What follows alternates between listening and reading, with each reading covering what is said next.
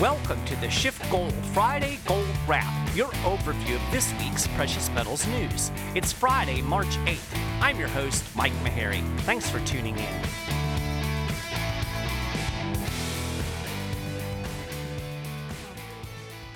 So I'm going to be traveling later this week, and I'm actually recording this on Tuesday evening. So I lied. It's not really Friday, March 8th, at least not for me yet.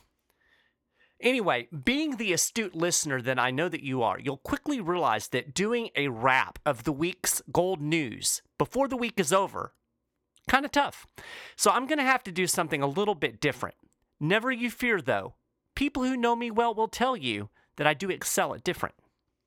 So what I'm going to do is talk a little bit of economic theory. I've mentioned before, it's important to understand the big macroeconomic picture if you really want to understand what's going on in the markets, like on more than a daily, weekly, or maybe a monthly basis. If you want to understand trends, you need to understand the economics. Now, a lot of folks give people like Peter and me crap about making predictions relating to bear markets and recessions. They call us stopped clocks. At some point, we're going to be right.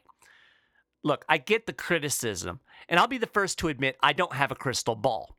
But I do have some tools at my disposal that will predict, generally, what is going to happen. Now, it's not perfect. I can't give you a timeline. I can't say this is going to happen on this date. And there are a lot of factors in an economy that you have to take into consideration. But if you understand basic business cycle theory, you can say with pretty high confidence that if the Fed does X, Y will happen at some point. I might not be able to tell you when, but I do know that easy money blows up bubbles and bubbles pop. Anyway, I want to talk about why central planning ultimately fails, but first I'll touch on just a few things that are in the news. As I'm sure you know, gold plunged last week and it's now below that $1,300 level. The main reason is a strong dollar and this general sense that we're going to get a trade deal and it's going to be good for the economy. Of course, once that $1,300 barrier fell, there was a lot of technical selling. So as of Tuesday, we're hanging around $1,288. Of course, by the time you listen to this, it could be higher or lower. I've mentioned before, but it's still bizarre to me how the markets bite on every little bit of good news about the trade talks. Peter Schiff was on RT to talk about the prospects of a trade deal, and he said when it's all said and done, it will be much ado about nothing. He also expects the markets to eventually sell off once the deal is actually announced. Peter also had some interesting things to say about this notion of Chinese currency manipulation. He said at one point they were keeping the yuan weak, but he does not think that's happening anymore. Artificially suppressing the yuan propped up the dollar. That enabled us to live beyond our means and buy more goods than we can afford. It made it easier for America to borrow money. So Peter said he thinks the future for the Chinese currency is actually higher and that it's going to be a benefit for China. It's not going to be a benefit for the United States. Another interesting bit of news, Romania is considering repatriating most of its gold reserves. We've been reporting on this trend for a couple of years. A number of countries have brought their gold reserves home. Venezuela's recent experience trying to access its gold reserves that were stored in England emphasizes the concerns about holding reserves abroad. Gold repatriation underscores the importance of holding physical gold where you can easily access it. Gold-backed exchange-traded funds, ETFs, and paper gold have their place, but true security and stability come from physical possession of precious metals. That's exactly why these countries are bringing their gold home, safe within their own vaults. Okay, so let's talk a little about central planning. It doesn't work. And there are a number of reasons why it doesn't work. I'm going to cover two real quick. First off, there's a fundamental problem with any intervention into the marketplace, unforeseen consequences. French economist Frédéric Bastiat was one of the first to really articulate this. He said, in the economic sphere, an act, a habit, an institution, a law produces not only one effect, but a series of effects. Of these effects, the first alone is immediate. It appears simultaneously with its cause. It is seen. The other effects emerge only subsequently. They are not seen. We are fortunate if we foresee them. There's only one difference between a bad economist and a good one. The bad economist confines himself to the visible effect. The good economist takes into account both the effect that can be seen and those effects that must be foreseen. This was something economist Friedrich Hayek identified in his work. We often call it the knowledge problem. Here's how he put it pretty simply.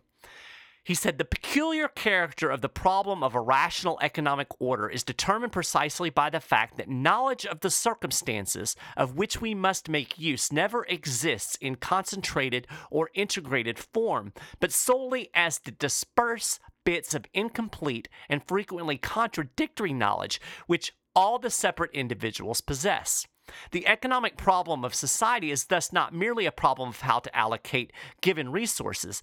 It's rather a problem of how to secure the best use of resources known to any of the members of society for ends whose relative importance only these individuals know. Or to put it briefly, it is a problem of the utilization of knowledge, which is not given to anyone in its totality.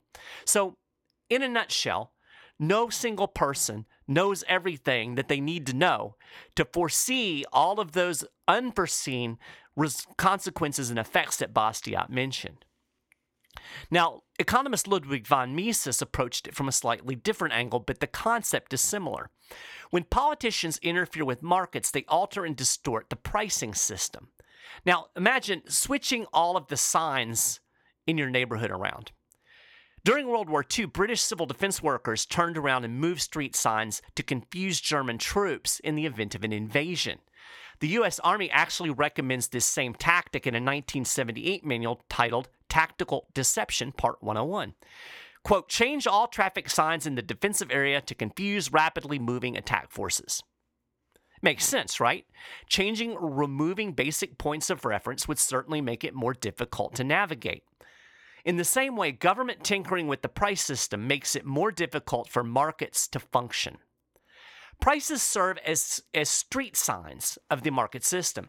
They make the efficient allocation of resources possible. Economist Thomas Sowell explained the fundamental role of prices in his foundational book, Basic Economics. He wrote, each consumer, producer, retailer, landlord, or worker makes individual transactions with other individuals on whatever terms they mutually agree to.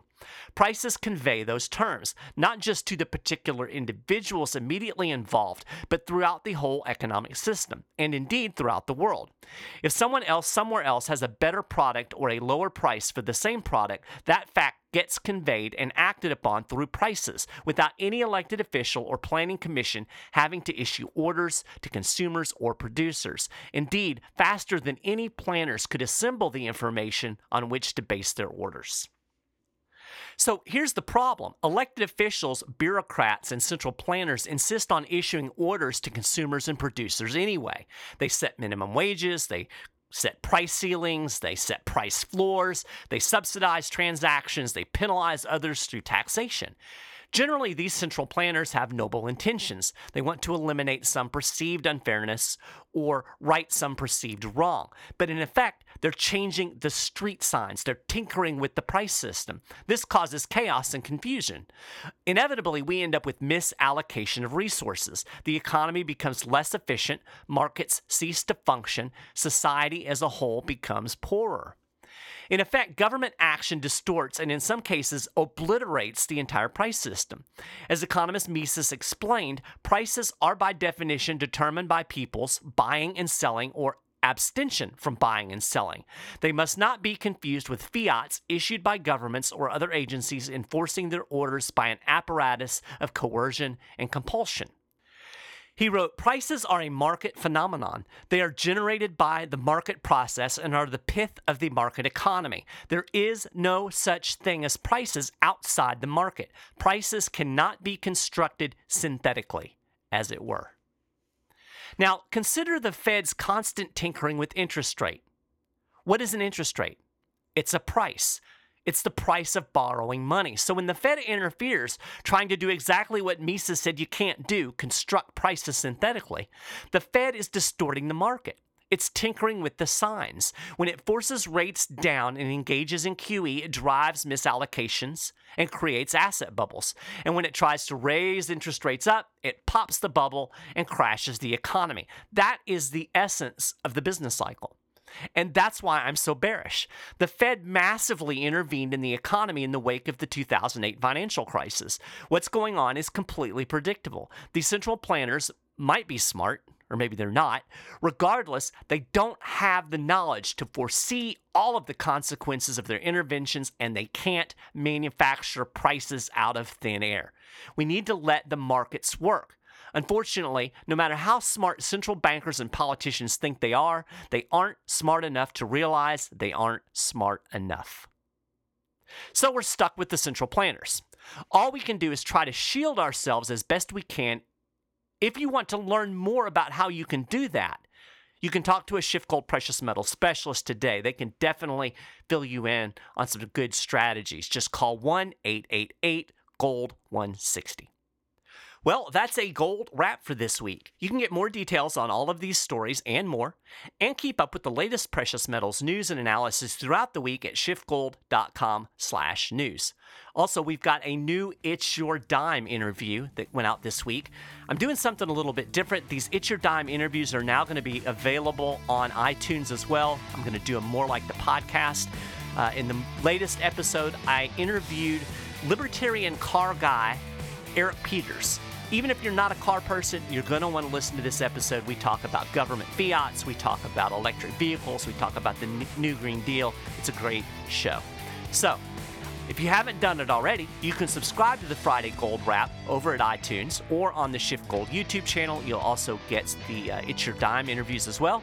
You'll find links on our show notes page. And if you're listening on YouTube, feel free to share your thoughts on this week's gold news in the comments section.